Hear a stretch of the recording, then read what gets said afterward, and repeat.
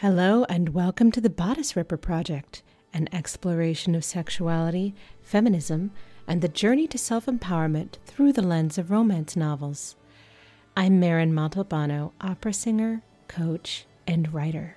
In this episode, you'll hear the next 2 chapters of Seduction Servant, which I wrote during a production of Mozart's Marriage of Figaro.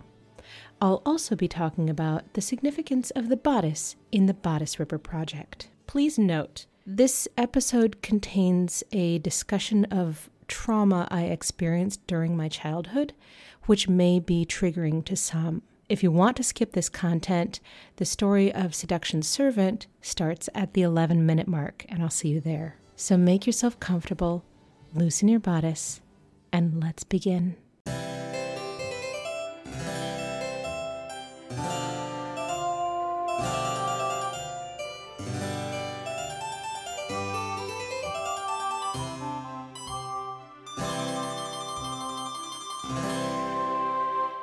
Welcome back. I'm so glad to have you here. I'm really glad that you pushed play. I'm excited to get into the second part of Seduction Servant with you. Before we do that, though, as is now custom, I wanted to talk about a few things. Specifically, I've been getting a lot of questions around the word bodice. Sometimes when I talk about I'm doing this one-woman show, and it's also a podcast. It's called the Bodice Ripper Project. I get these blank looks like the body, the what? And I have to explain what a bodice is. I do have a feeling that if you're listening to this, you probably already know what a bodice ripper is. It's just a racy romance novel, the kind you would see at an airport bookstore with a cover that has a very good-looking couple entwined in a passionate embrace. But what exactly is a bodice anyway? I want to just dive into that pretty quickly here. A bodice is an article of women's clothing that covers the body from the neck to the waist. Most of the time, that word refers to a separate garment, the historical garment that was worn by women in Europe between the 1500s and the 1800s. Etymologically, the term bodice comes from the plural of body because it was created from 2 pieces and then fastened in the middle. So if you ever go to a Renaissance fair or see a historical drama, it's that piece of clothing that women wear that laces up in the middle. That's the bodice. Now, for the second half of that term, bodice ripper, the ripper. I think you probably are already conjuring up ideas in your mind just with that word. It connotes that the man is so passionate for the woman, he cannot contain himself. He must rip off her bodice and have her right there. That part is exciting, and it's certainly something that with these stories I play up and I really have fun with. But I do want to talk a little bit about that shadow side of not being able to control yourself or ripping something that really connotes a sense of violence, like Jack the Ripper, right? That violence, that danger can have an element of excitement to it, but I really do want to make it clear that all the action that happens in any of my stories is always consensual. It's very important to me. And obviously, if you're listening, then you have consented to hear this stuff as well. I'm always happy to have your consent. But I also want to turn this idea on its side. Think about that cover of a bodice ripper where the man is holding this woman in this embrace. And perhaps he's the one that is going to rip her bodice. But is he? I kind of feel like, especially in all of my stories, maybe she's so passionate, she needs to rip her own bodice. The bodice is a garment that is designed to keep a woman's body in a particular shape.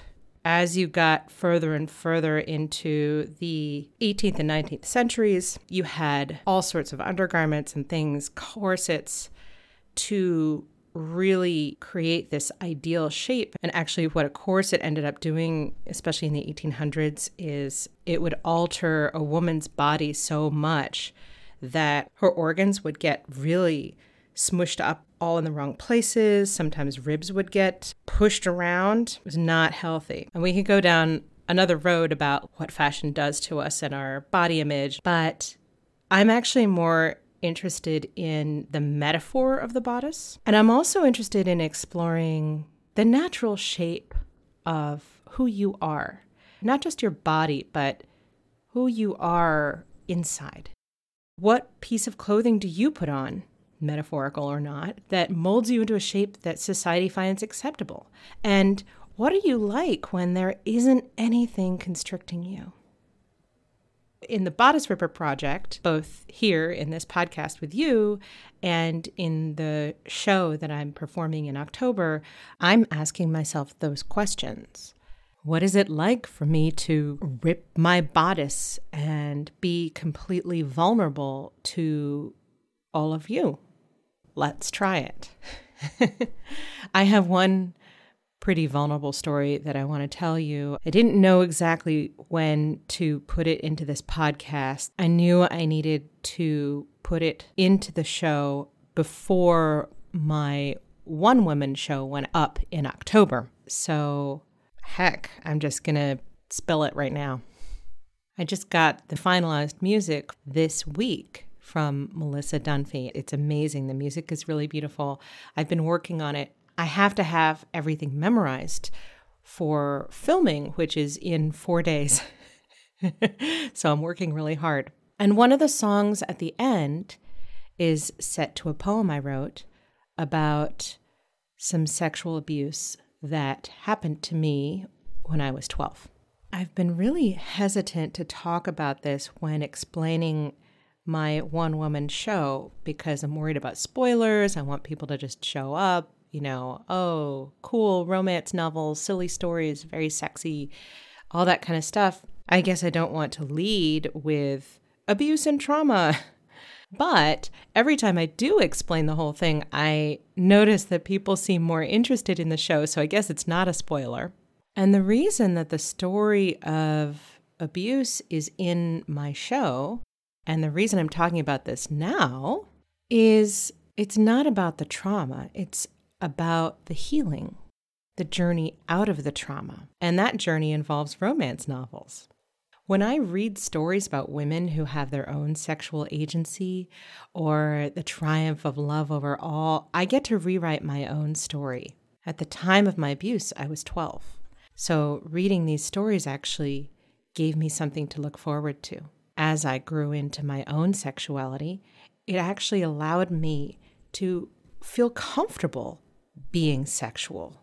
It gave me permission to take pleasure in sex.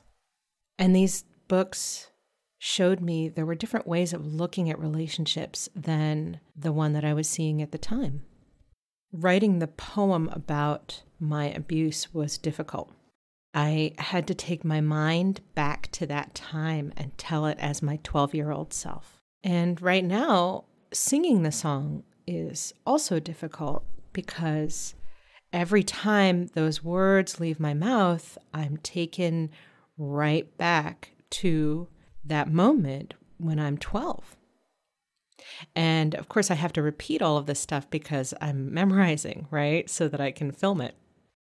So why am I putting myself through this? Am I just re-traumatizing myself? I think it's important for me to tell my story. It's a Me Too story. Right now, in this moment, in 2020, I feel called to speak up and tell my story because it's also a story of resilience. So yes, I'm bringing up these traumas for myself, but now I have the tools to process them and release them. These are tools that I didn't have before. I didn't have them when I was 12, certainly. I don't think I even had them 10 years ago. So now I get the opportunity to care for my 12-year-old self as a 45-year-old who has decades more life experience. And that's really powerful, and I want to share that with you in case you have a story that you need to tell. I hope there are some of you listening who need to hear this, for whom My courage can inspire you to be brave. This is really hard for me to say and to tell, but I'm doing it. I'm doing it for myself, and I'm doing it for you. This right here, this is the essence of the Bodice Ripper project. So there you go. I've bared myself to you, and it won't be the last time. Let's get on with the story, which is a fun romp today in the outdoors. Where we had previously left off, Lily Trezero accepted a mysterious job to infiltrate the household of Count Almaviva. She bumps into Samuel Madera, a hunky gardener. He works for Count Almaviva. Sparks fly. But of course, before anything can happen between the two of them, Lily gets in the way of a runaway horse, hits her head, but then wakes up that evening naked in the Count's hunting lodge with Samuel, and things start to heat up. She pulled his head back down to hers, wordlessly demanding another kiss, and another, and another. Seduction's Servant, Chapter 3. 6 days later, Lily found herself fully ensconced in the staff at the Almaviva residence. When they had arrived that next morning, she was sure the housekeeper would have tossed her on her ear. As it happened, the upstairs maid had just run off with the under-butler, so there was a fortuitous job opening. Under the housekeeper's watchful eye, Lily didn't get very many chances to see Samuel, other than the occasional heated glance from the window as he worked in the garden. She also tried to get close to the Count, as per her mysterious instructions from the peddler, but he was busy chasing Susanna or Barbarina, and for some reason she couldn't catch his eye. She decided it was a time to get a bit more bold in her attempts to attract the Count's attention. She knew he often took morning walks down by the river running through his estate, so she had to plan to run into him by accident. That morning, she finished laying the fires in the bedrooms more quickly than she had ever done in her life, and she rushed down to the river to find a good place for her ambush. She found the perfect spot under a tree by the bank of the river and sat down to wait, when she heard singing. Was it coming from somewhere in the river, perhaps? Puzzled, she walked towards the sound. As she rounded the bend of the riverbank, she saw the most glorious sight she had ever seen. Samuel was bathing in the middle of the river, singing a jolly tune. The sunlight glistened off the rivulets of water running down his muscular back. She realized she'd been holding her breath when she started to lose her balance. She steadied herself against a tree and sighed. He turned around. Seeing her, his face lit up with a smile. He waded towards her. As he moved into the shallows, the water level dropped, exposing first his nipples, then his belly button, then the well-defined muscles leading straight down. With that thought, Lily turned bright red and averted her eyes. I was hoping you would show up here. He had stopped, and though the river was still covering him, barely, she could see clear evidence of his appreciation just below the water level. The water must not be very cold, she thought fleetingly. Come join me. The water's fine. She mustered a shocked expression. Sir! She exclaimed. How dare you suggest such a thing? How can I not suggest it? He smirked. Are you scared that we might? His voice got deeper and more intimate. His eyes smoldered with promise. She looked up towards the path to see if anyone was coming. Well, as it happens, I was coming down here to bathe as well. She signaled for him to turn around, but he just grinned and folded his arms, continuing to gaze at her. After several moments, she sighed and turned herself around and quickly untied her bodice and stays. Moments later, she heard the water slosh and felt his presence right behind her. He wrapped his arms around her waist and pulled her towards him. He was soaking wet, but she didn't care. The heat between them warmed them even more than the summer sun. She sighed again and turned towards him. His manhood pressed against her thigh, and he put his hands on either side of her face, gazing deeply into her eyes. "Modesty does not become you," he murmured, before plundering her mouth with his tongue. As he enveloped her in his embrace, he picked her up and brought her into the water with him. Her skirt and remaining clothes fell away, and they were both as naked as Adam and Eve in the middle of the river. Never breaking from their kiss, each began to explore the other's body with their hands. She thought for sure she was about to lose herself in everything he was. All of a sudden, there was a shout from the road. Shocked, she jumped away from him and dove under the water, trying to make her way to the rushes by the bank. It was the Count on his morning constitutional. Chapter 4. Intruder! Guards! Guards! The Count was on the pathway several yards from where Lily was hiding in the rushes. At first, she thought he was alone, but just then a man dressed in rags jumped out from behind a tree to attack the nobleman. From her vantage point, she saw only a tangle of legs and arms for several moments, and then a blur of naked flesh joined the fray. Samuel had leaped upon the intruder without regard to his state of dress. This clearly surprised the Raggedy Man more than Samuel's presence, for he momentarily let go of the Count's lapel long enough for the nobleman to pick up his cane off the ground and begin to soundly strike his attacker. Soon, the stranger was subdued, looking somewhat confused as a still-naked Samuel bound his hands behind his back with a cloth that had been lying on the ground. Was that her fichu? She instinctively reached to feel for it on her neckline when she remembered she also was not wearing a stitch. She sank further into the rushes. "Are you all right, my lord?" Samuel rushed to the Count, who was leaning against a tree, winded from the fight. "Thank you, my good man. Samuel, isn't it?" Samuel nodded, keeping his eyes downcast. "Well, if you're going to stay in my service, man, you should try not to catch your death of a cold." The Count removed his jacket and handed it to Samuel, who, by this time, was shivering quite a bit. Samuel accepted the fancy garment with a deep bow, putting it on in one lithe movement. Lily sighed. The Count looked sharply in her direction. What was that? "Nothing, my lord, I'm sure. I was just there. There's nobody." Just then an egret swooped down into the middle of the river and snatched something white that had been floating with the current. As the bird flew away, she saw that it had absconded with her chemise.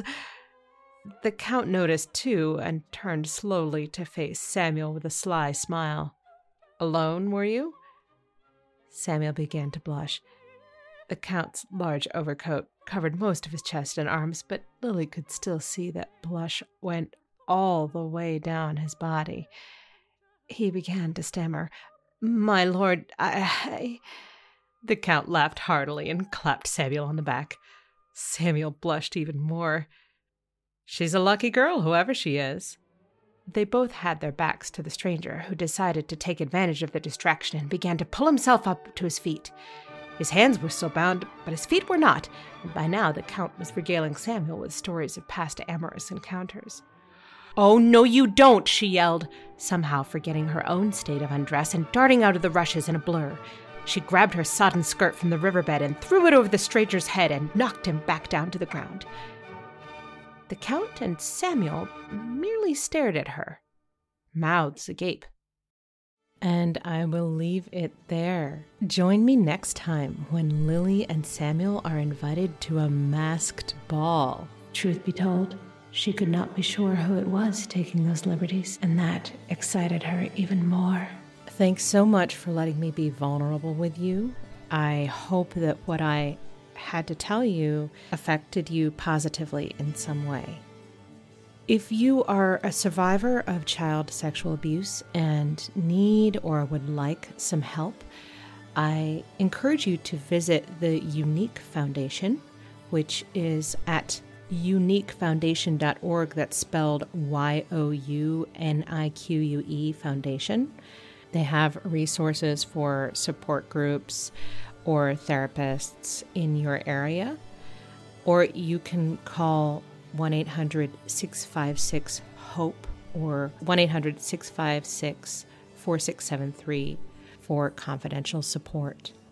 I actually had originally wanted to talk about the symbolism of the bodice because I also had a costume fitting for my one-woman show.